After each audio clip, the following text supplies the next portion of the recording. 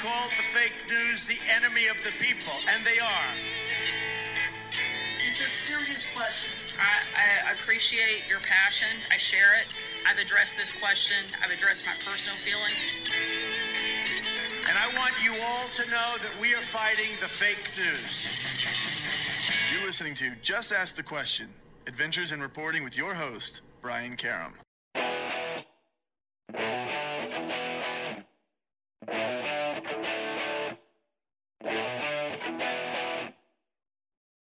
Hi, and welcome back to Just Ask the Question. I am your host, Brian Karam. This is our weekly edition of reviewing the news called Just Ask the Press. And with me, as always, is editor-at-large from CQ Roll Call, John Bennett, and former federal prosecutor Michael Zeldin.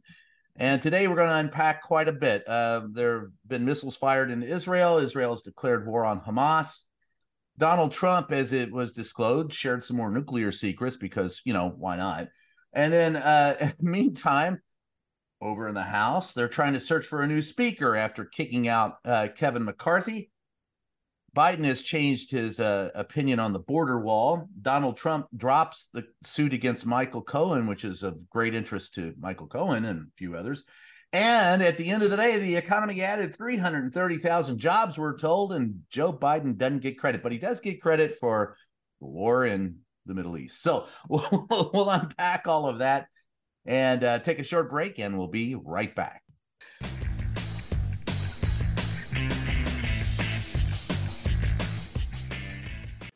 In this modern age of misinformation and deceit, Just Ask the Questions newsletter cuts through the BS and gets to the truth. With Brian's in-depth articles, columns, and exclusive content not released anywhere else. Get the scoop and stay in the know. Sign up for the Just Ask the Question newsletter now at substack.com/JATQ podcast.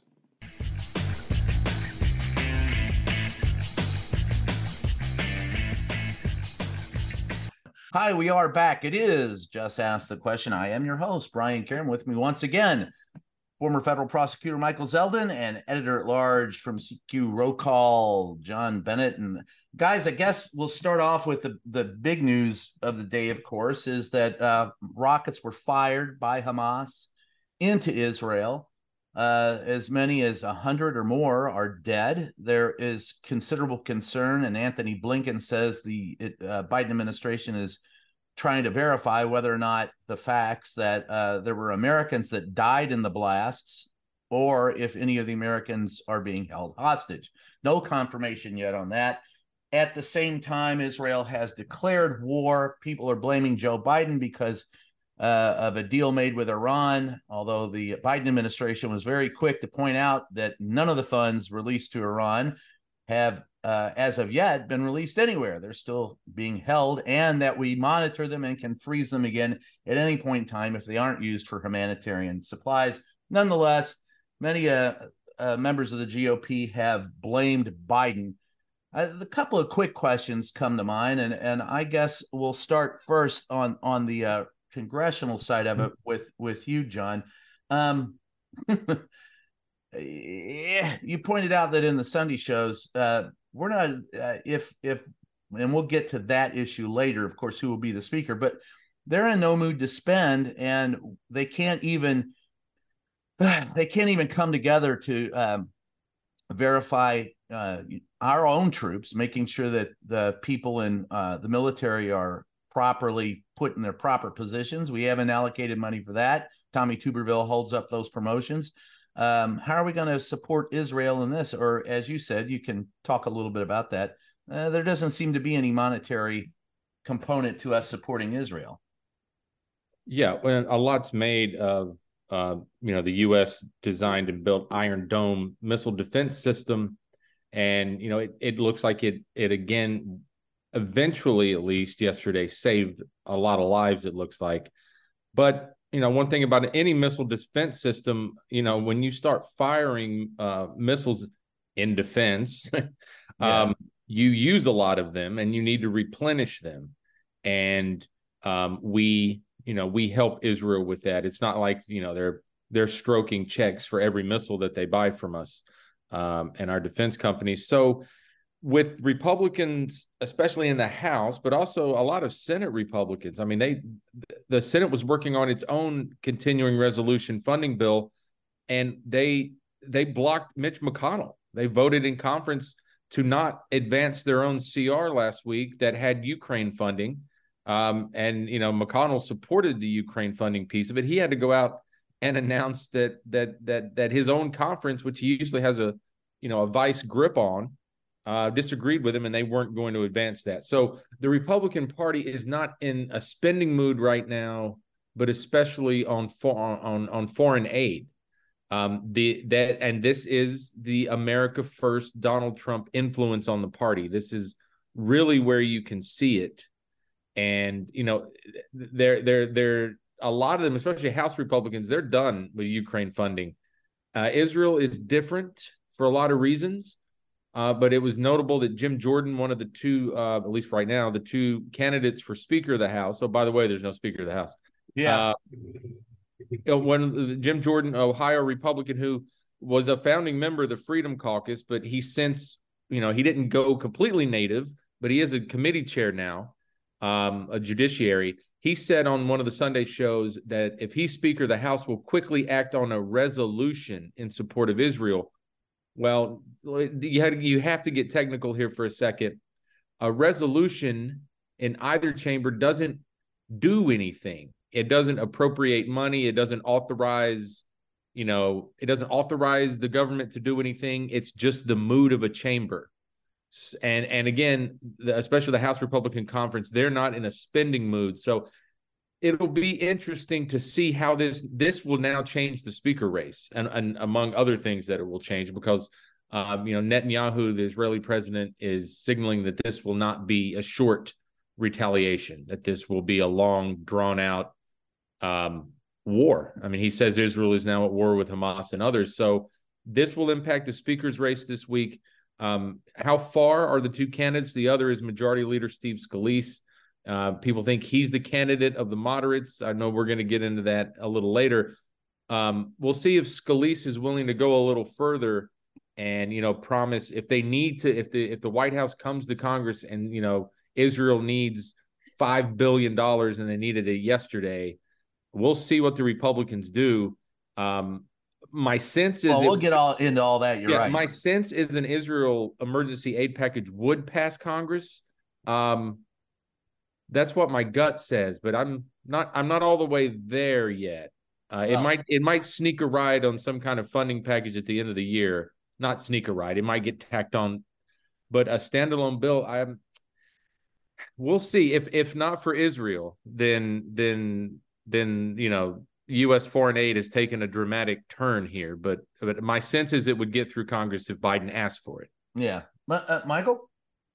Well, so this is really troubling. If you look at the world, Israel is going to be at war with probably Hamas and Hezbollah, and who knows who else. This is clearly a proxy war of some sort. We'll have to see what Saudi Arabia does here, and then you've got Ukraine, and so you've got Africa. You've got a lot of stuff going on, which is why when you look at the pictures of presidents at the beginning of their term and at the end of their term, except perhaps for Donald Trump, who didn't seem to worry about the world around him, all of these presidents age, exponentially over the course of their term. But it's very troubling stuff. And, I'm no expert on anything foreign affairs related, but it seems we're at a tipping point, in both our personal democracy here in America and globally. And how this plays out is going to be complicated. And the question that I have from a domestic policy standpoint is whether or not Biden, who I think has gotten good marks generally for his foreign affairs stewardship while in president, bringing NATO back together and forming coalitions. And there's stories in the press about how leaders from other countries call on him as, sort of the adult in the room among adults. Yeah. Whether this plays to his advantage, meaning in these times of international turbulence, can we afford someone who has no foreign affairs experience? The only one who has foreign affairs experience is Nikki Haley. And you notice Nikki Haley has been the most tempered in her observations about what's going on in the Middle East and Biden's sort of quote unquote responsibility for it. But, all the other Republican candidates have zero foreign affairs qualifications. And so it'll be interesting to see, beyond the global catastrophic potential of all these things, how this plays out domestically. Well, you mentioned something that strikes me as the question to ask. Are we at the beginning or in the middle of World War III? There's wars going on all across Africa. You got the war in Ukraine, which is a proxy war. You have war now in the Middle East. There seems to be, there are very few places left on the planet where there aren't troops marching. And so I just wonder if at the end of the day, we're going to look back on this historically and go, this was the beginning or the end of World War III. Hopefully it's not the end of civilization. I hate to be dour or dire, but it makes one wonder, particularly with all that's going on. So it boils down to what you said. You want a steward in the White House who understands foreign affairs, because these are very tricky times. And yet, as we talk about this today, there has been no stopping members of the GOP, including Marjorie, the usual suspects, of saying that, it's all Biden's fault. And so, John, we take that with a grain of salt, or is it politics as usual? Do they understand what the hell they're talking about? Well, that's a hell of a question, Brian. I try every once in a while. Yeah. Well, look, any sitting president is going to get some blame when there's instability around the world. And this one, even though, Michael's right, he has gotten pretty high marks, especially from U.S. allies. He's never going to get high marks from especially House Republicans. Some Senate Republicans on foreign policy will grudgingly say that was a good idea, or they're doing okay on this. Now, as far as the Israeli war, I guess we have to call it that. Well, they declared war on Hamas, so yeah, it's a war. Israel's own intelligence agency missed this, and of course the U.S. and the Western intelligence missed it too. So, I think Netanyahu will get a fair amount of criticism for what happened and what is happening. All these Hamas fighters and that fired thousands of missiles into Israel, and how did those just didn't show up? I don't think they did not build them on the other side of the border. These things were probably arrived by sea, I would guess, maybe by air too. So it's not something you get in a UPS shipment. Right. So, they didn't go on Amazon Prime and order all these rockets, so this feels to me like a very long planned operation by Hamas and its supporters. And of course, we know who those supporters are. And it starts in Tehran. The Iranians are big suppliers and backers and funders of Hamas. So what we have, who backs them? Russia, China, yes. Not the Saudis, not the Saudis. No. But that's an interesting part that we can get into here. What is Saudi Arabia, as Michael alluded to? What do they do now? But you have these proxy wars going on, so you don't see these great power wars anymore. But Ukraine is very much a proxy war. The U.S. and the West against Russia, and now we're going to have another proxy war in the Middle East. So no, I don't think we're in World War III, but we're in this unique moment in history where the West is very much at war with with these hardline regimes, Russia, Iran, and others, and we're not fighting them directly, but we're fighting them. Yeah, that's so. But you bring up something that is the second bit that we want to talk about today, and that is, and I'll let you unpack some of this, Michael. Donald Trump sharing nuclear secrets once again. Right. So, in the indictment for the Mar-a-Lago case, Donald Trump is charged with illegal retaining of documents. So it is simply he took them with him. He didn't give them back. He was under an obligation to do so, and his failure to do so and his obstructive behavior is what got him charged. In the indictment, paragraphs 35 and 36, he is said to have shared classified documents with people unauthorized to see classified documents. He was not charged with the dissemination of them, just the retention of other documents. Now it comes along, and I'm sure Jack Smith knew this for a long time. He may have shared another document, this relating to U.S. nuclear submarine capacity. Again, this dissemination is not charged by Jack Smith, and it doesn't even find its way into the superseding indictment that Smith returned when he added the extra person who was part of the cover-up. So it does invite the question of, what is this all about? Why, if he is Trump in that sense, why, if former President Trump is sharing classified information, is he not being charged with the sharing? So the prosecutor to me says, essentially, I don't get it. Something is not transparent to us. But even if Jack Smith says, you know what, I just want to keep this case clean and simple. Did you have documents? Were you asked for the documents? Did you return the documents? Did you try to cover up our attempts to get them? That's all I'm going to ask you jurors to rule on. You get it. Maybe that's what he wants to do. Simple, clean case.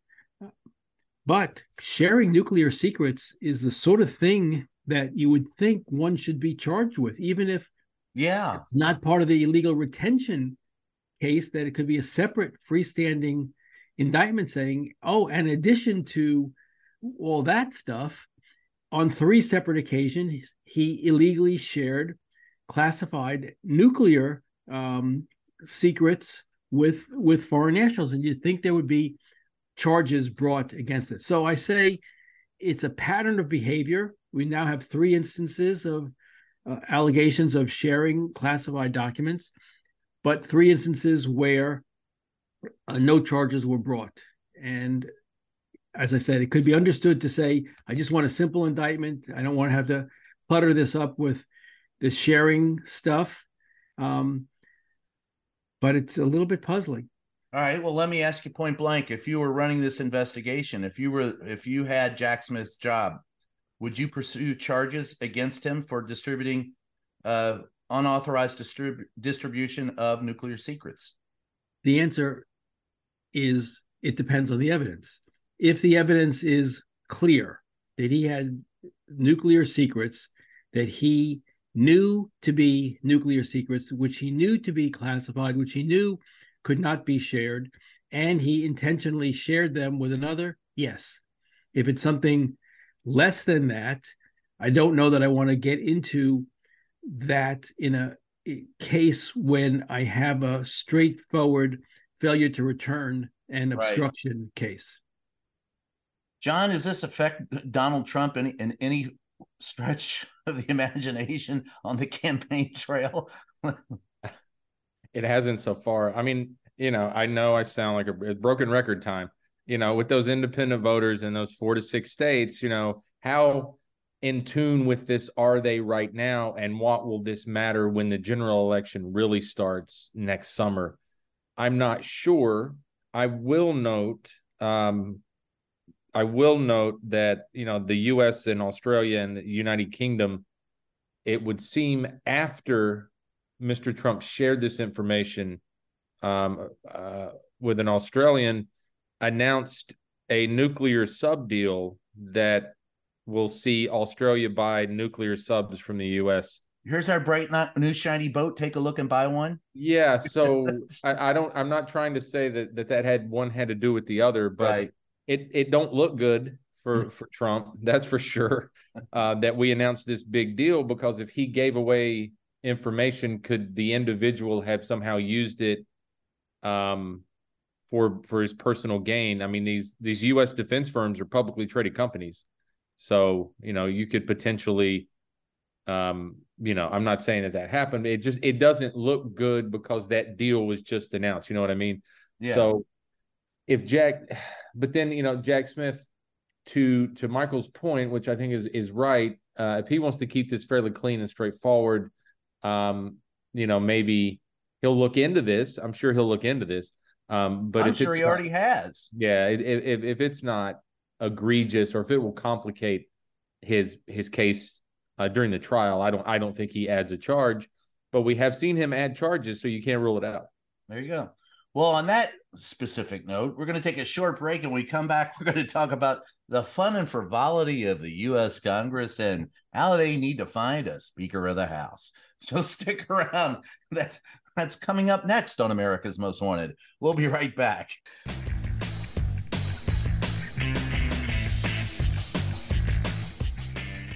Hey, Just Ask the Question podcast listeners. If you've got a second, head on over to Twitter and follow our official page, JATQ Podcast. That's JATQ Podcast. In this modern age of misinformation and deceit, Just Ask the Questions newsletter cuts through the BS and gets to the truth, with Brian's in-depth articles, columns, and exclusive content not found anywhere else. Get the scoop and stay in the know. Sign up for the Just Ask the Question newsletter now at substack.com/JATQ podcast.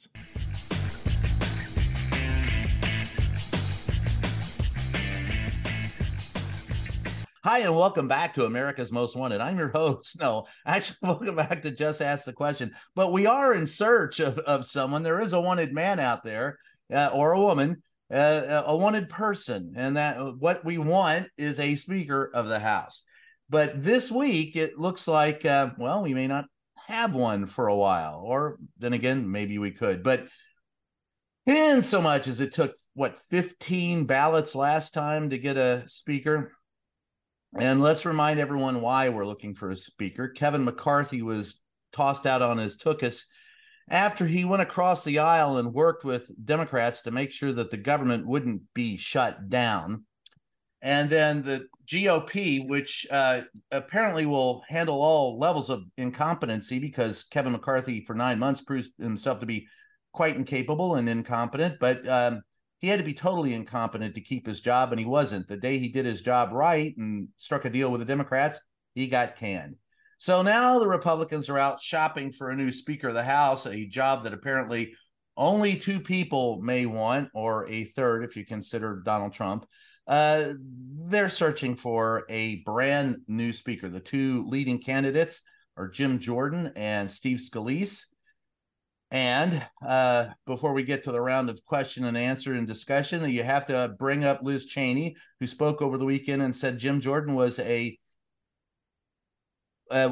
one of the planners of January 6th, and that he was, and if he is made Speaker of the House, which she doesn't think will happen, then you can give up any hope of Republicans defending the Constitution. We'll open that up with you, Michael. Jim Jordan has a subpoena outstanding from the January 6th committee. Excuse me. I'll say it all over. Jim Jordan has a subpoena, which he has not responded to, from the bipartisan January 6th committee. He has acted contemptuously of Congress and its proper oversight responsibilities. It defies credulity to think that a person who defies the constitutional obligations of Congress to oversee the way the laws are being carried out so that new legislation can be enacted, and et cetera, doesn't comply with that, how can that person be Speaker of the House? I mean, how is it possible that a person who's contemptuous of that very body can be in charge of that very body? I don't understand how Republicans can even think that that's a tenable choice, but that's just me. And they seem to think otherwise. Look, you're employing logic, and clearly that's not the case in the House of Representatives. I can't think of anything that they've done that is logical. But you know what? If I were a Republican from a swing district in New York, I'd be thinking about decoupling myself from the Republican Party, because I don't think they're going to get reelected. If they vote for Jim Jordan, I don't see how those swing district Republicans in New York get reelected.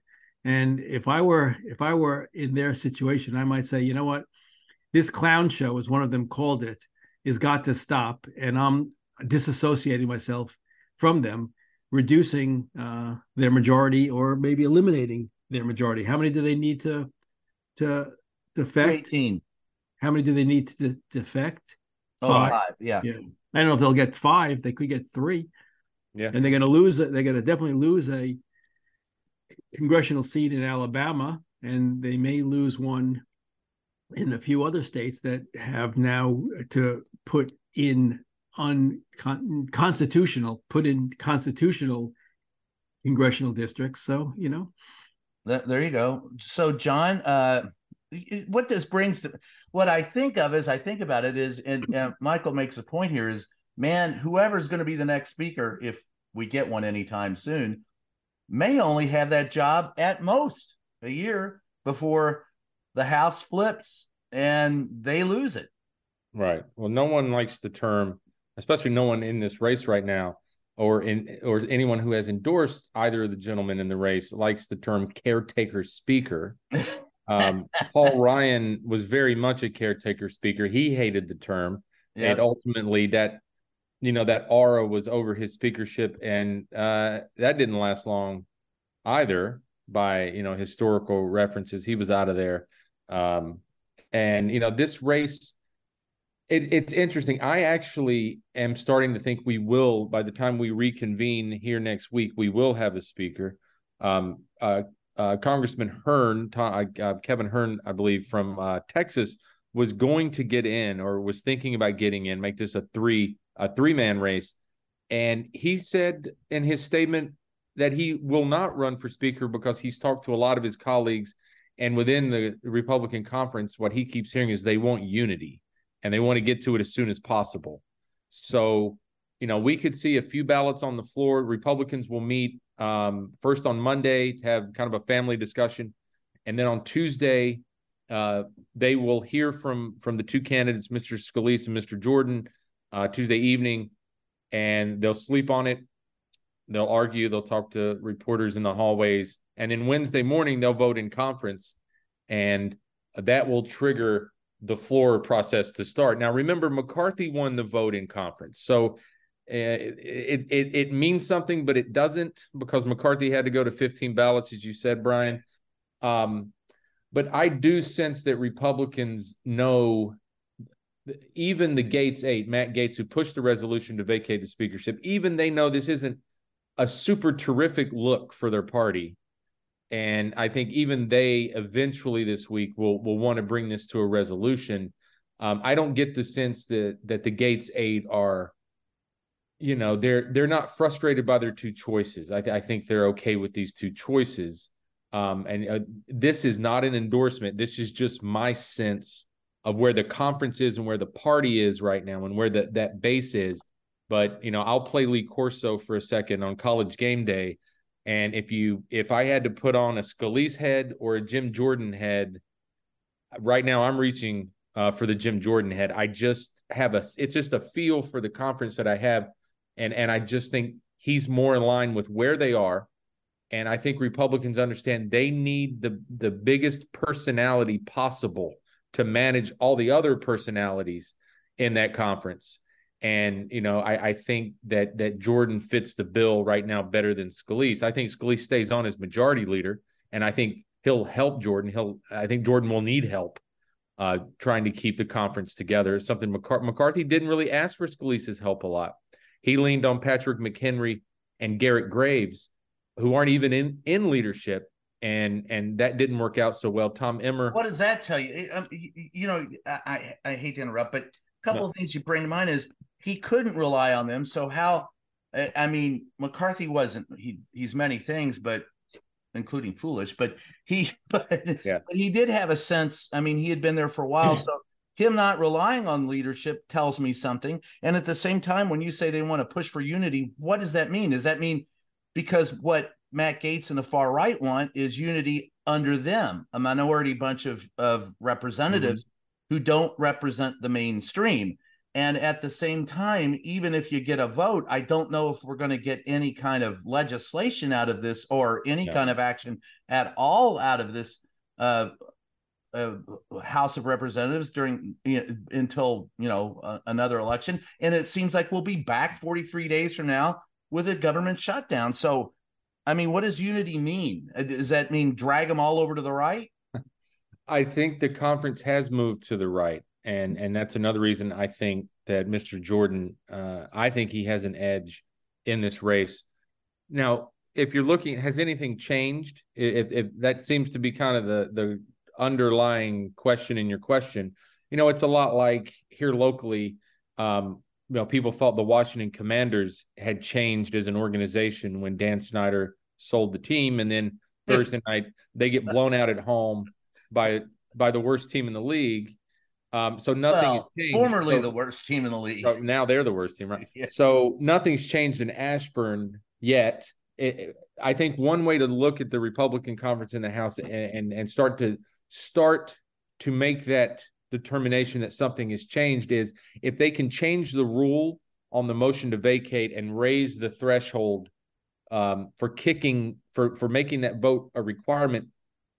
Anything north of 1, which is what Mr. Gaetz was able to use to start this process, if they can get that back to 5, I believe that's where it was, or north of 5, and that passes the House, and Jordan or Scalise, whoever the speaker is, uses Democratic votes to help that get to 218, 217, whatever the number is that day, then I think you can say something is changing in the party. Short of that, you have to look at, and Jordan said this on Fox News this morning, he understands that really the first thing they have to do after maybe some kind of Israel funding bill or aid bill, they have to deal with his next government shutdown threat in mid-November. So Jordan's already looking. Now, he didn't say what that is, but there is a realization, at least from Jordan, I know Scalise knows this too, that they have to do something on spending.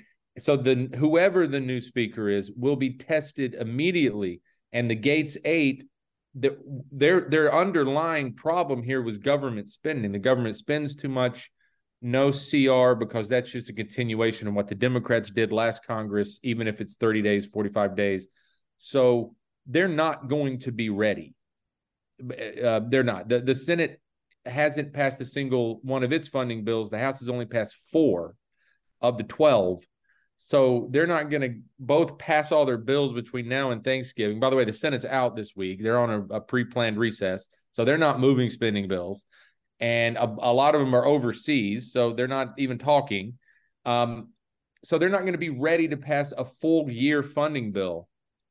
So they're going to have to do another temporary bill in November.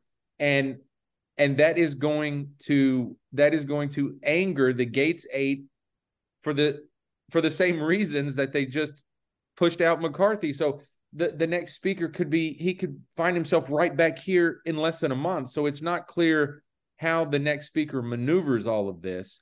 And short of changing that rule, boy, we could just do this over and over again. Yeah, we're screwed, blued and tattooed. Michael, do you think there's any hope in hell that they'll find a solution before we have to shut the government down in 43 days?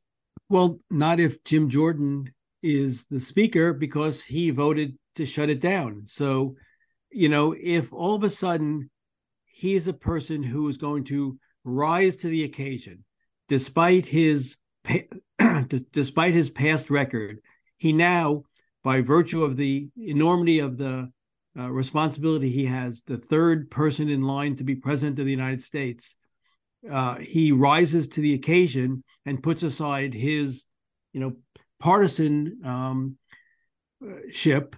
It doesn't seem probable, but people do rise to the occasion, and they surprise you. Sometimes they also surprise you in the other direction. But one can always hold out hope that when one realizes the enormity of the situation and the position that they're in respect to that situation, that they rise to it. He's not a stupid guy, Jordan. So maybe he gets it, but he has no track record of getting it. He has no real bipartisan background. He is a culture warrior, so it doesn't give you a lot of optimism, but you never know. Well, and you talk about changing lanes. I mean, it is surprising sometimes things that members of government will do, including Joe Biden, it was said that he reversed his tactics this week on the border wall and has agreed to build or fund parts of the border wall that were previously funded. I'll let you kick off with that, John. Was that surprising to you in any way, shape, or form? A little, yes. This is a situation I covered defense budgeting and federal budgeting for longer than I'd like to remember. So I understand fully the president's explanation here, which is this was in a funding bill. And sometimes you sign a funding bill and you don't love everything in it, but you don't want the government to shut down. And, apparently one of these provisions was, the executive branch does have authority to reprogram money, but they have to get the approval of, the relevant committees on Capitol Hill. And the administration did want to move this money out of the border wall, border barrier. Oh, by the way, Barack Obama's administration paid for plenty of border barrier. There is border barrier.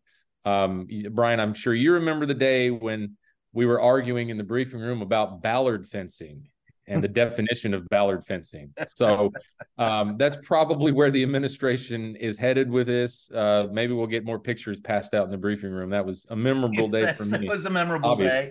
Yeah. Wow.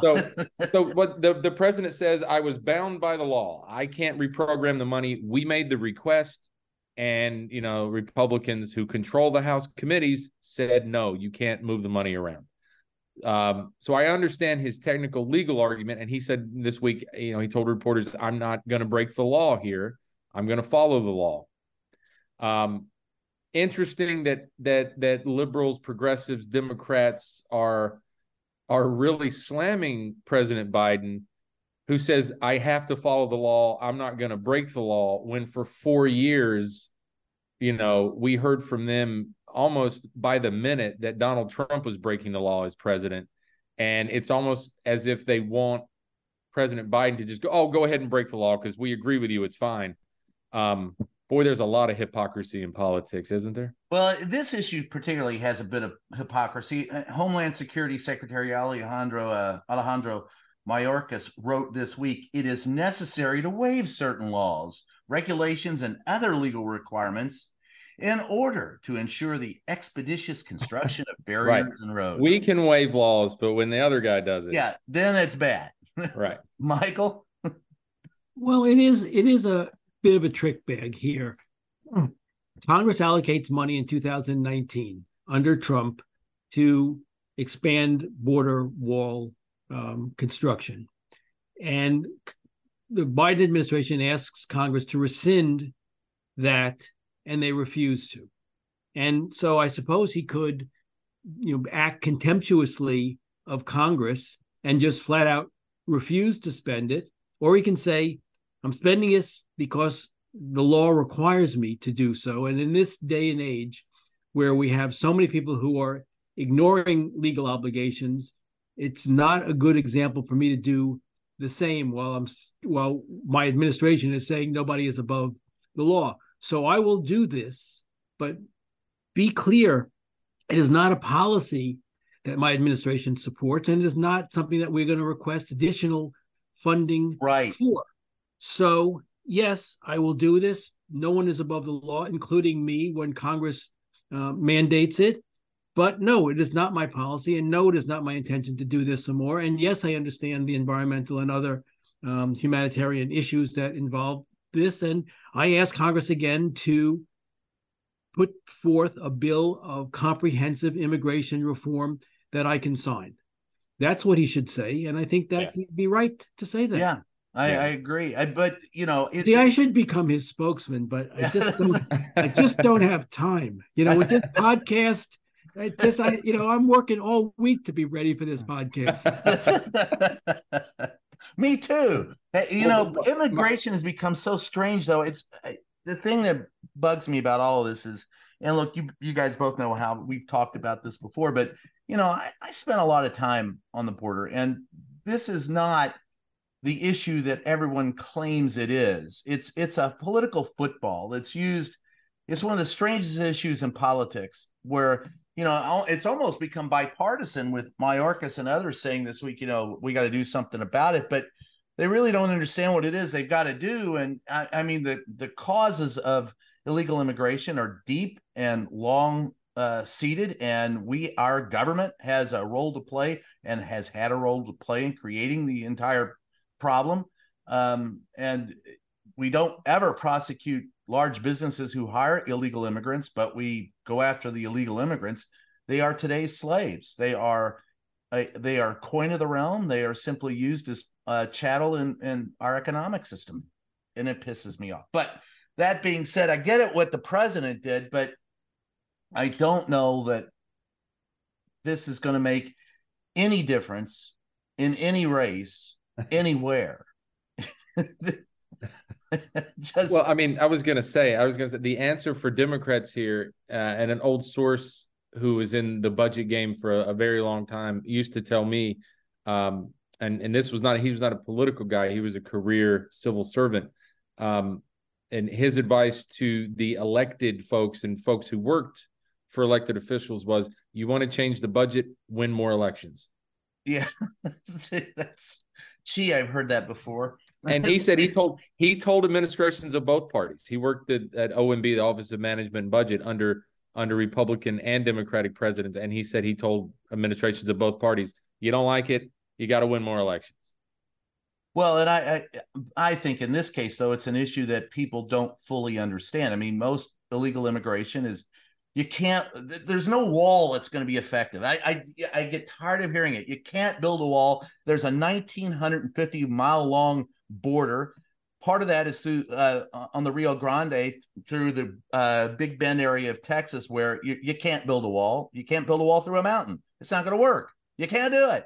And then you can go around the wall, which they've done on occasion. They can go under a wall. They can take to the sea. But most of these people, and look, and I've said this before, I've stood in drug tunnels in Tijuana and did a stand-up, and I'm talking about a tunnel that was like 2-lane wide expressway that went underneath the damn ground and came up in Southern California, and you ship drugs and people through it, so you can go under the wall. You can put a ladder and go over it. Let me just interrupt, though, for the listening audience. As your attorney, Brian was there as a reporter.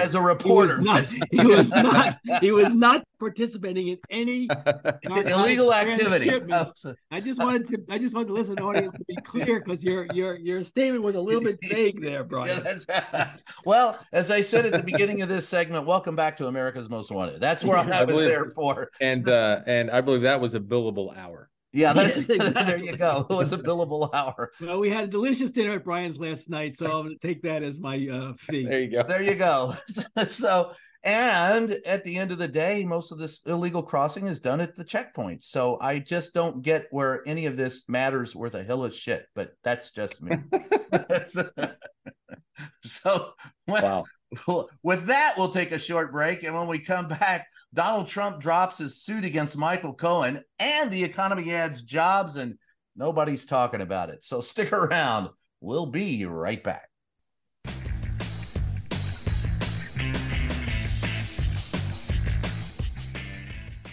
Hey, you. Yeah, you. We're talking to you, and we need your help. As you probably know, independent journalism is a vital pillar of our democracy. Like everything else, it's not free. We're asking all longtime listeners of the show to help support us by becoming a member on Patreon. For the price of a latte, you can help guard democracy. Join us today at patreon.com/JATQ podcast to help us keep bringing you the podcast you love and the facts you deserve.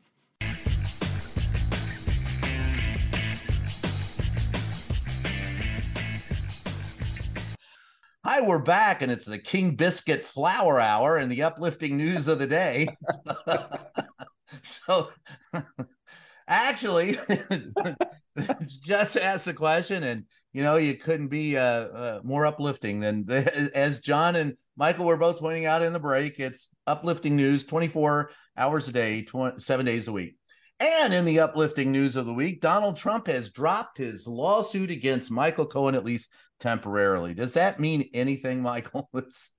Yes, it does. It means that Donald Trump, who was about to have to sit for a deposition in that case, will no longer have to sit for that deposition. And I think the smart money said that Donald Trump, realizing that this lawsuit was a loser, every other lawsuit he has filed along the same lines he has lost or had to withdraw, that this one being the loser that it was likely to be, and that he was now going to have to sit under oath and say why what Michael Cohen said was true in his mind or not true. He backed out. He chickened out, if you will. Chris Christie wants to call him Donald Duck, and maybe the other farm animal should be something to do with Chicken Little. Yeah. But he's sure, moving closer to the fowl family than staying with the Homo sapiens. Yeah, well, he does do a lot of clucking. That's So, John, there's your lead. Donald Duck or Chicken Little. Donald Duck or Chicken Little. Trump, sort of bails. Now I just have Foghorn Leghorn. Yeah. I say boy. I say boy. I said boy. Yeah, I now just have. I said they ought to call him Busted Shredder because he's always flapping in the breeze. There goes an hour of my afternoon as I watch Foghorn Leghorn videos on YouTube. Yeah. So, John, were we surprised? Seriously, were you surprised by it? I was surprised by it for all the reasons that Michael walked through, and Donald Trump. If he could make Michael Cohen pay more lawyer fees, boy, I didn't see him dropping that effort, and he wants to discredit Mr. Cohen and punch holes in his credibility because, of course, Mr. Cohen is going to be a witness in at least two of these trials that Trump's undergoing, the two in New York, of course. Mm-hmm. So, this was a way to do that. And now he's walked away from it. So, yeah, I was surprised. It's not really Trump's style. I wonder who convinced him. I'm always curious when Donald Trump does something like this, who was the person in the room that was able to convince him, because that's a hard job. And we saw it covering the White House. Yeah, I was wondering, is the other shoe going to drop? What is it? Just that Donald Trump is overwhelmed? And Michael make a great point. So there's another lead possibility. Zeldin finally makes great points. Show title. Oh, he's on fire. Well, now we've got the chatter for the social. Yeah, the social blurb. But it is a great point that Donald Trump will not sit still for a deposition. He doesn't want to be deposed, and so he would take it to the very as far as he could, costing Michael Cohen as much as he could. But at the end of the day, would back out when he's staring. I think the reason why he backed out, if there's another shoe to drop, is just that all the other stuff that he's facing, and I don't think that's much of a surprise. I mean, with all that Donald Trump is facing, and he's facing quite a bit, I don't understand how anyone could be who would think. I know, and I spoke. Well, all right, I say it with this predicate. I spoke to Michael Cohen earlier this week. He's very happy that it was dropped. He still has concerns because of Donald Trump, but there's a guy who has no, he's spending most of his money just trying to keep himself alive against this suit by Donald Trump. So I in that regards, I was a little surprised that he dropped it when he did, but then again, not surprised because he didn't want to be deposed.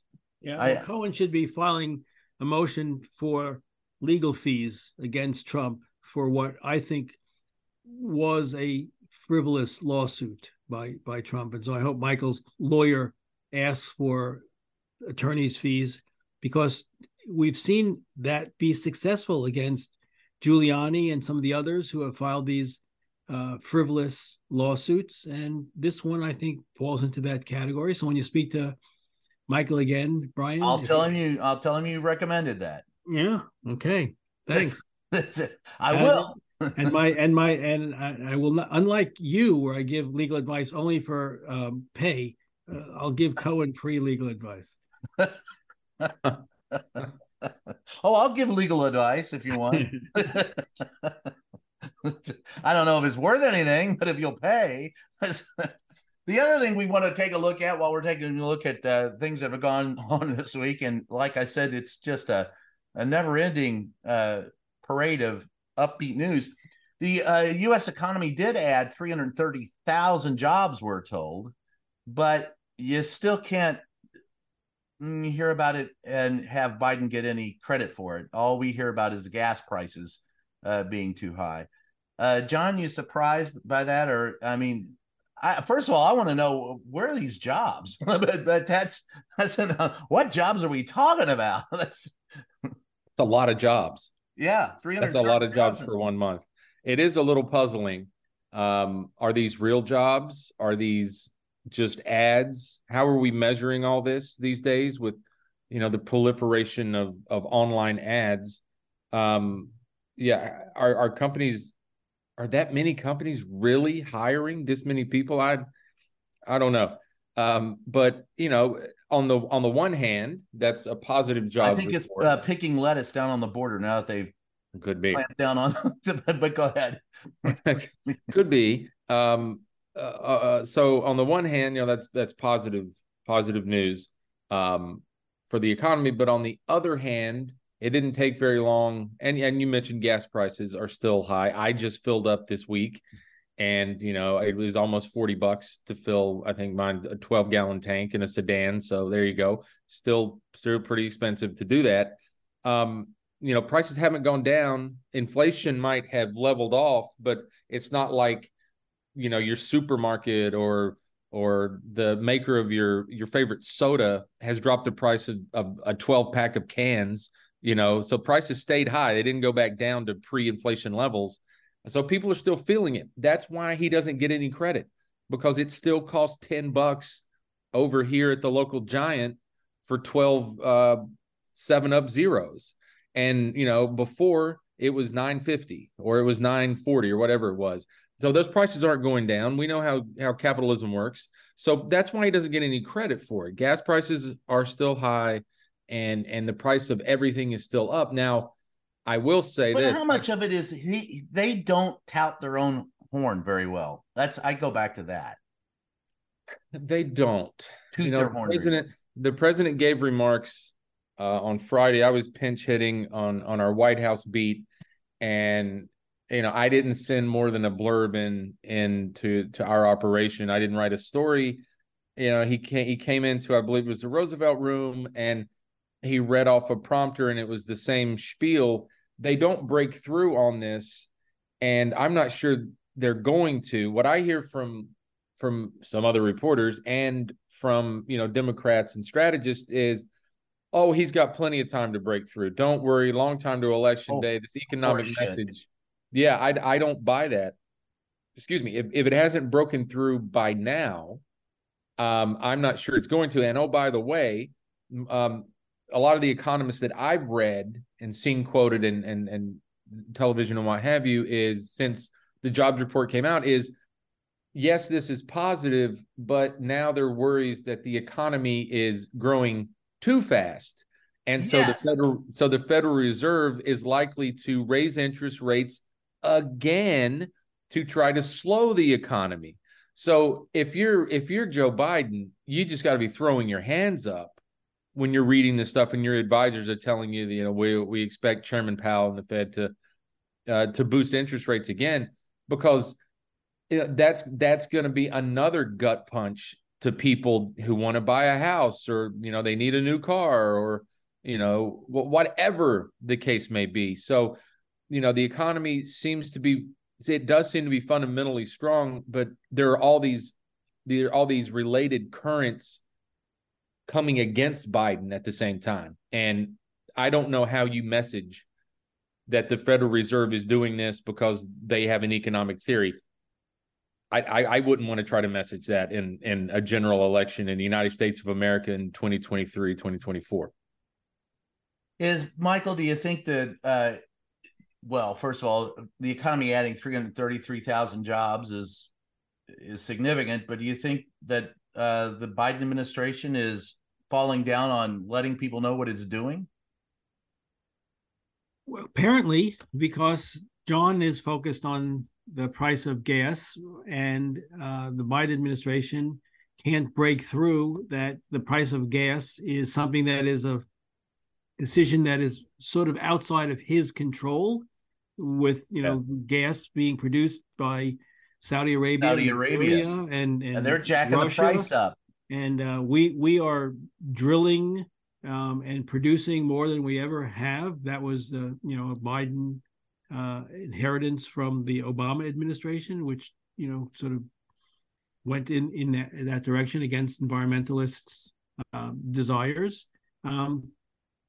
And he can't break through on the notion that there's still price gouging going on. That one of the reasons that diapers and toothpaste and other household necessities cost so much is because these companies are still price gouging, and nobody's about to put price controls in place. And unless these companies decide that it's in the national interest to behave responsibly, as opposed to just their fiduciary interests to their stockholders, I think we're going to be in this difficult situation where you have all these new jobs being created, yet the cost of goods day to day remains high. And so people who,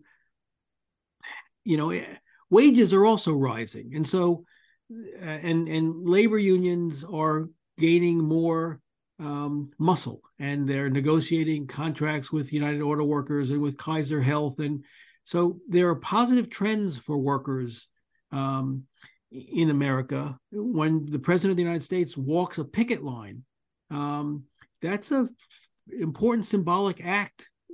Which he got very little play for. I hear you, but so as I said, because I am so bogged down with this damn podcast, I can't turn my attention to the White House's messaging. But they do have a messaging problem. I think it all boils down to it is, I asked in a briefing room this week, I noted, and I said to Karine and John, you know what it's like covering the White House. And so I said, listen, you just spent and took 5 questions from the pool in a meeting in the Roosevelt Room. She goes, yes. And we like talking but I said, all right, fine. When are you going to put the president of the United States out here in the briefing room to take questions from the rest of us? And every 2 months I ask that question, because at the end of the day, I don't think they're getting they like to think that through their viral videos and their agents out in the world, in social media, that they can get their word out. But you don't see it in the polls. You don't see it in the donor class. You don't see it in Congress. No one is afraid of the power of this presidency. Are they, John? No. In a word, no, they're not. And he has not set foot in the briefing room since he became president. Yeah. And that's a nice. He's only had 2 press conferences at the White House. That's exactly what I was going to say is The briefing room is a nice space to do it. It's a natural space to do it. I think, it would behoove him to do it, but there are other places he could do a press conference. He could do it in the East Room. He could do it in the State Dining Room. Garden. The Rose Garden.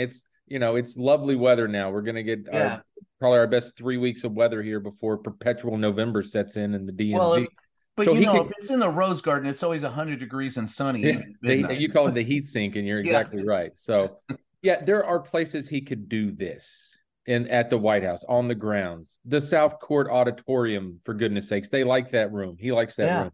You could do it there. It wouldn't be a natural venue, but you could make it work. And I don't know why, because we've talked about it here. I used to walk and talk with Chairman Biden, Ranking Member Biden, when he was a senator, and he is still pretty good at this. I have noticed that some of these interactions with the pool, he looks very much like an 80-year-old man. Sometimes some of these interactions are a bit awkward, but it's still good when he takes questions, even if it is just the pool. That's part of what the pool's there for. Now we can quibble over the questions. No, we don't have to quibble. They suck, but go ahead. He could stick around a little longer. He could take more than 3 or 4. And, he goes on when he wants to. I think we get in those pool interactions from Biden, you get a lot of 3, 4, 5 word answers, and a formal press conference, it would be harder to get away with that, because there would be more people who would say, okay, he would call on the next person, and they would, in that venue where you're going to get him for about an hour, you can say, I have a question, but I want to press you on what she was asking about. Right. She didn't really answer, Mr. President. And it's more of a freewheeling back and forth than when you just have the pool in the Roosevelt Room and they're packed in with the cameras, and the president is literally 3 steps from a door and can get out of there if he wants to. And you have to shout a question out that is 10 words or less usually. I mean, there's no nuance. Right. You're trying to get his attention. You're yelling over each other. Sometimes the pool coordinates, and that's great. But, we've all got different questions. So you're not always coordinating who's going to ask first. What do we want to ask first? And sometimes, you have people who are filling in pooling. And so it's just not. It's not always. Well, I don't know. My question was, if you can take 5 questions to the pool, why don't you come out here 2 or 3 times, every 6 weeks, and do that in this briefing room? Yeah, at the end of the day, people outside of the pool need to ask him questions. When he came back from, he split his summer vacation. He was in Rehoboth, Delaware at his private residence for a week. He came back to the White House for most of a week, and then he went to Utah. And fair enough, presidents need a break. They need to get away. I understand that. I didn't really criticize. I've never really criticized any president that I've covered for taking that summer break. Right. And the White House, they have to do construction, and they were working on the Situation Room. Fair enough. When he got back in August from that second leg of his vacation, from the Utah leg, that was a natural time to do a press conference, a formal press conference. Do it at night. There's an idea. Take over primetime with a primetime press conference from the White House. But they don't believe in it.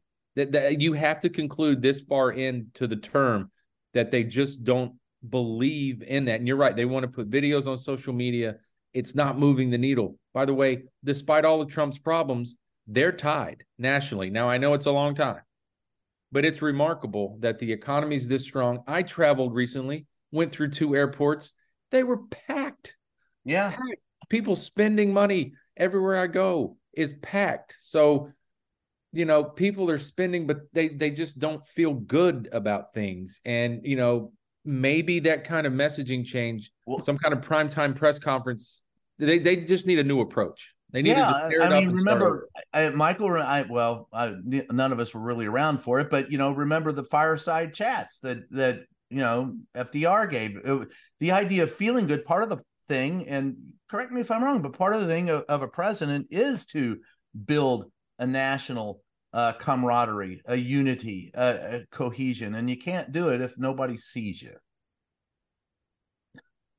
Well, yes, that's true. I think that I've said before that were I running Biden's campaign, and again, this damn podcast, if I were running Biden's campaign, I would have him take a lesson from Truman's 1948 campaign, where he got on the back of a train and just crisscrossed the country from his armored caboose car, talking to average citizens about the benefits that they have received under his partial administration when he took over from Roosevelt, and what they expect to receive going forward. And that's the famous Dewey defeats Truman election, where Truman won. He actually sort of won going away a bit, but Truman was very effective, not a great public speaker, but very effective at a sort of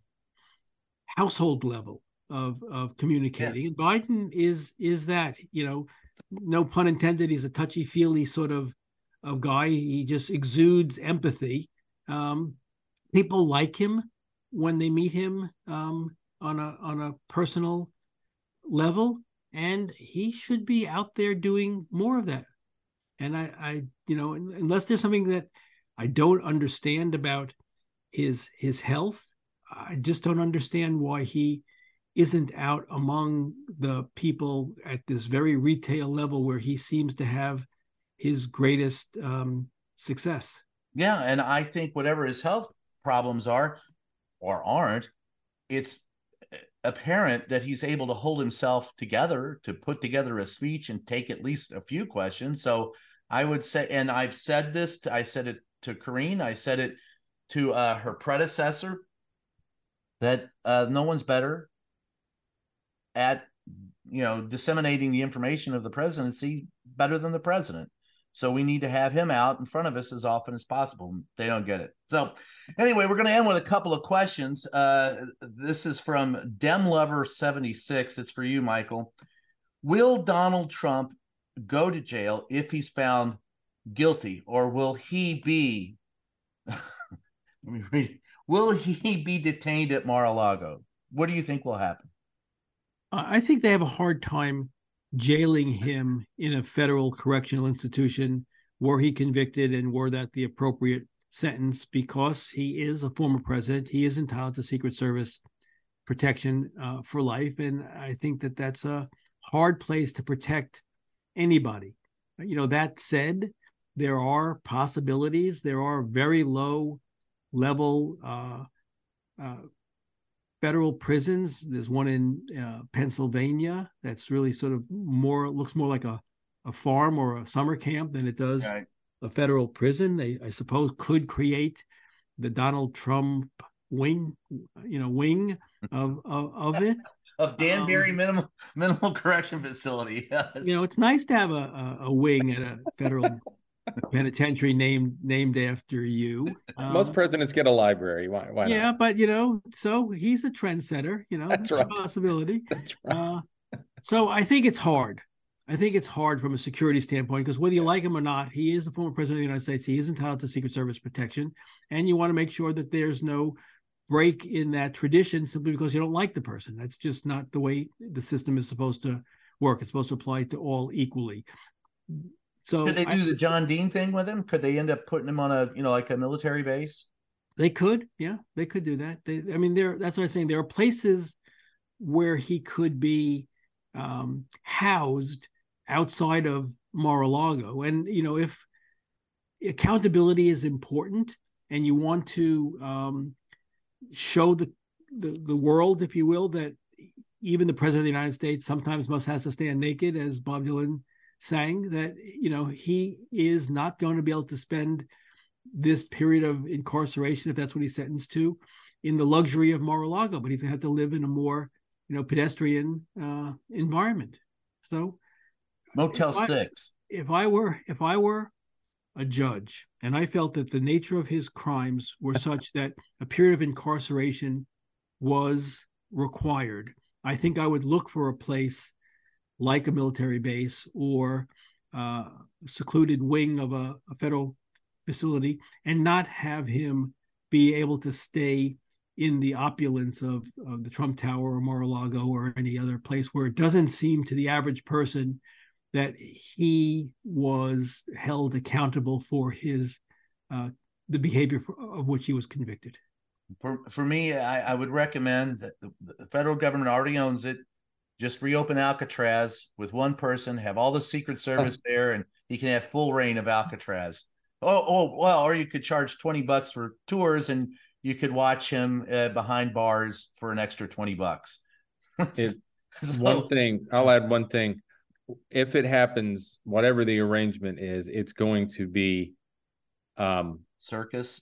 It's Trump, so it has to be that, but it's going to be very manpower intensive, and there will have to be structures built and all kinds of things that will be very expensive, and we're going to pay for it. Yep. Taxpayers are going to foot the bill. And the second letter I have is for you. But can I just say one thing, John? Yep. Which is that may be worth the price of accountability. Yes. Sure.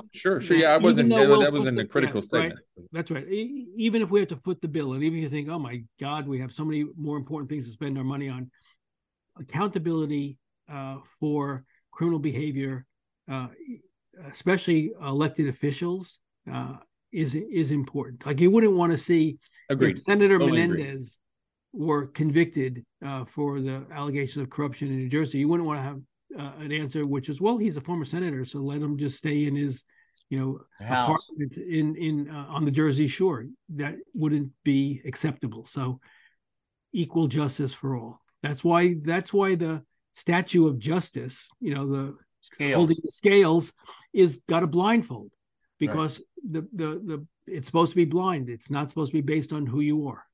Totally agree. So, all right. So the second letter is from Rosie67.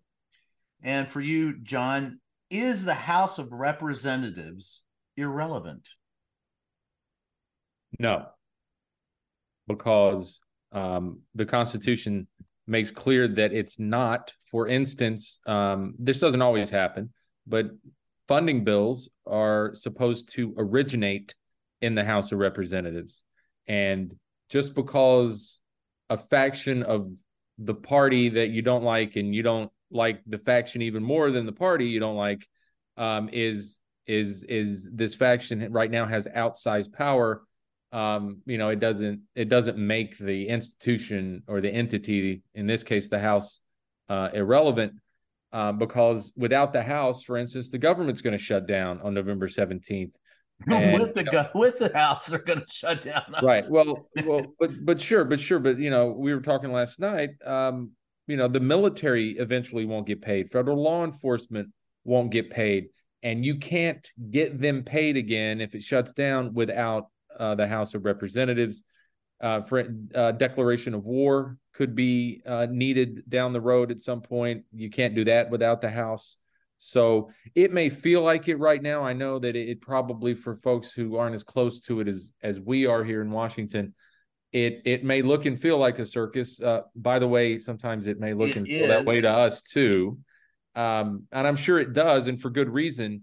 But this is important. The Speaker of the House is fourth in line to the presidency. He or she is a constitutional official. So that matters. It matters. The House does matter. I've said it here and elsewhere. I joke that I'm a Senate guy. So I understand, the House to me is very unwieldy. When I'm on the House side of the Capitol, when I'm doing reporting, it feels so much different than the Senate side. Well, yeah. And so I understand the criticisms of folks who might think the House feels irrelevant right now. But it's not. Again, it's a constitutional position, Speaker, and hopefully Republicans get this sorted out. And I do think the rule change needs to happen. You can't just have one member in a body of 434 other people with so much power. And maybe they'll address that. If they address that, maybe the House feels a little more relevant, or at least a little more normal. I don't find it irrelevant. I just find it's the House of Representatives. Representative of what? And I would say representative of the discourse and disunity of the United States. It's representative of our culture. I think so. If there's any problems in our culture, you see them right there in the House. So with that being said, it draws the end to another cheery edition of Just Ask the Question. Michael, where can we find you, and what would you like to plug? The podcast is called That Said with Michael Zeldin. It's a book-based podcast which boils the ocean of topics. Last week, it was Heather Cox Richardson on the fragile state of our democracy. This week, it was with the writers and directors of the movie Airplane. Surely You Can't Be Serious. And stop calling me Shirley. Stop calling me Shirley. So it's a lot of fun. It's an hour-long, in-depth book interview with the authors, and I invite you to have a listen. A hospital? What is it, doctor? That's a building where we take care of sick people. That's not important now. Anyway, my favorite, let me just say, having rewatched the movie and then read the book, they wrote a book about the making of it. It's such an interesting story. These three Jewish kids from suburban Milwaukee end up making one of the most iconic comedies, number 10 on the AFI, American Film Institute, list of best comedies ever. But the one that makes me always smile the most is the Ted Stryker, the pilot, is sitting in the back. He has PTSD from the war, and he's a very nervous flyer. And the woman next to him says, nervous? He says, very. She says, first time, meaning first time on a plane. He says, first time. He says, no, I've been nervous before. Many times. I like his drinking problem. He just can't hit his mouth. But how do you like your coffee? Like my men, black. And it's said by a 12-year-old, I think it was maybe 12 or 11, 9-year-old kid. Yeah, John never throws up at home. Anyway, so John, your turn, brother. Where can we find you?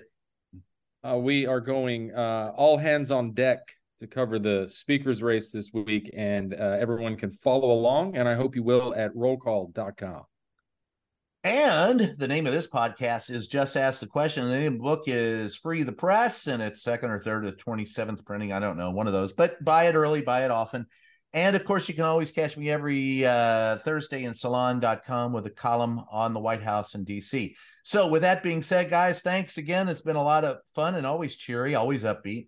Catch us next week for another edition of Just Ask the Press. I am your host, Brian Karam, and we will catch you next time.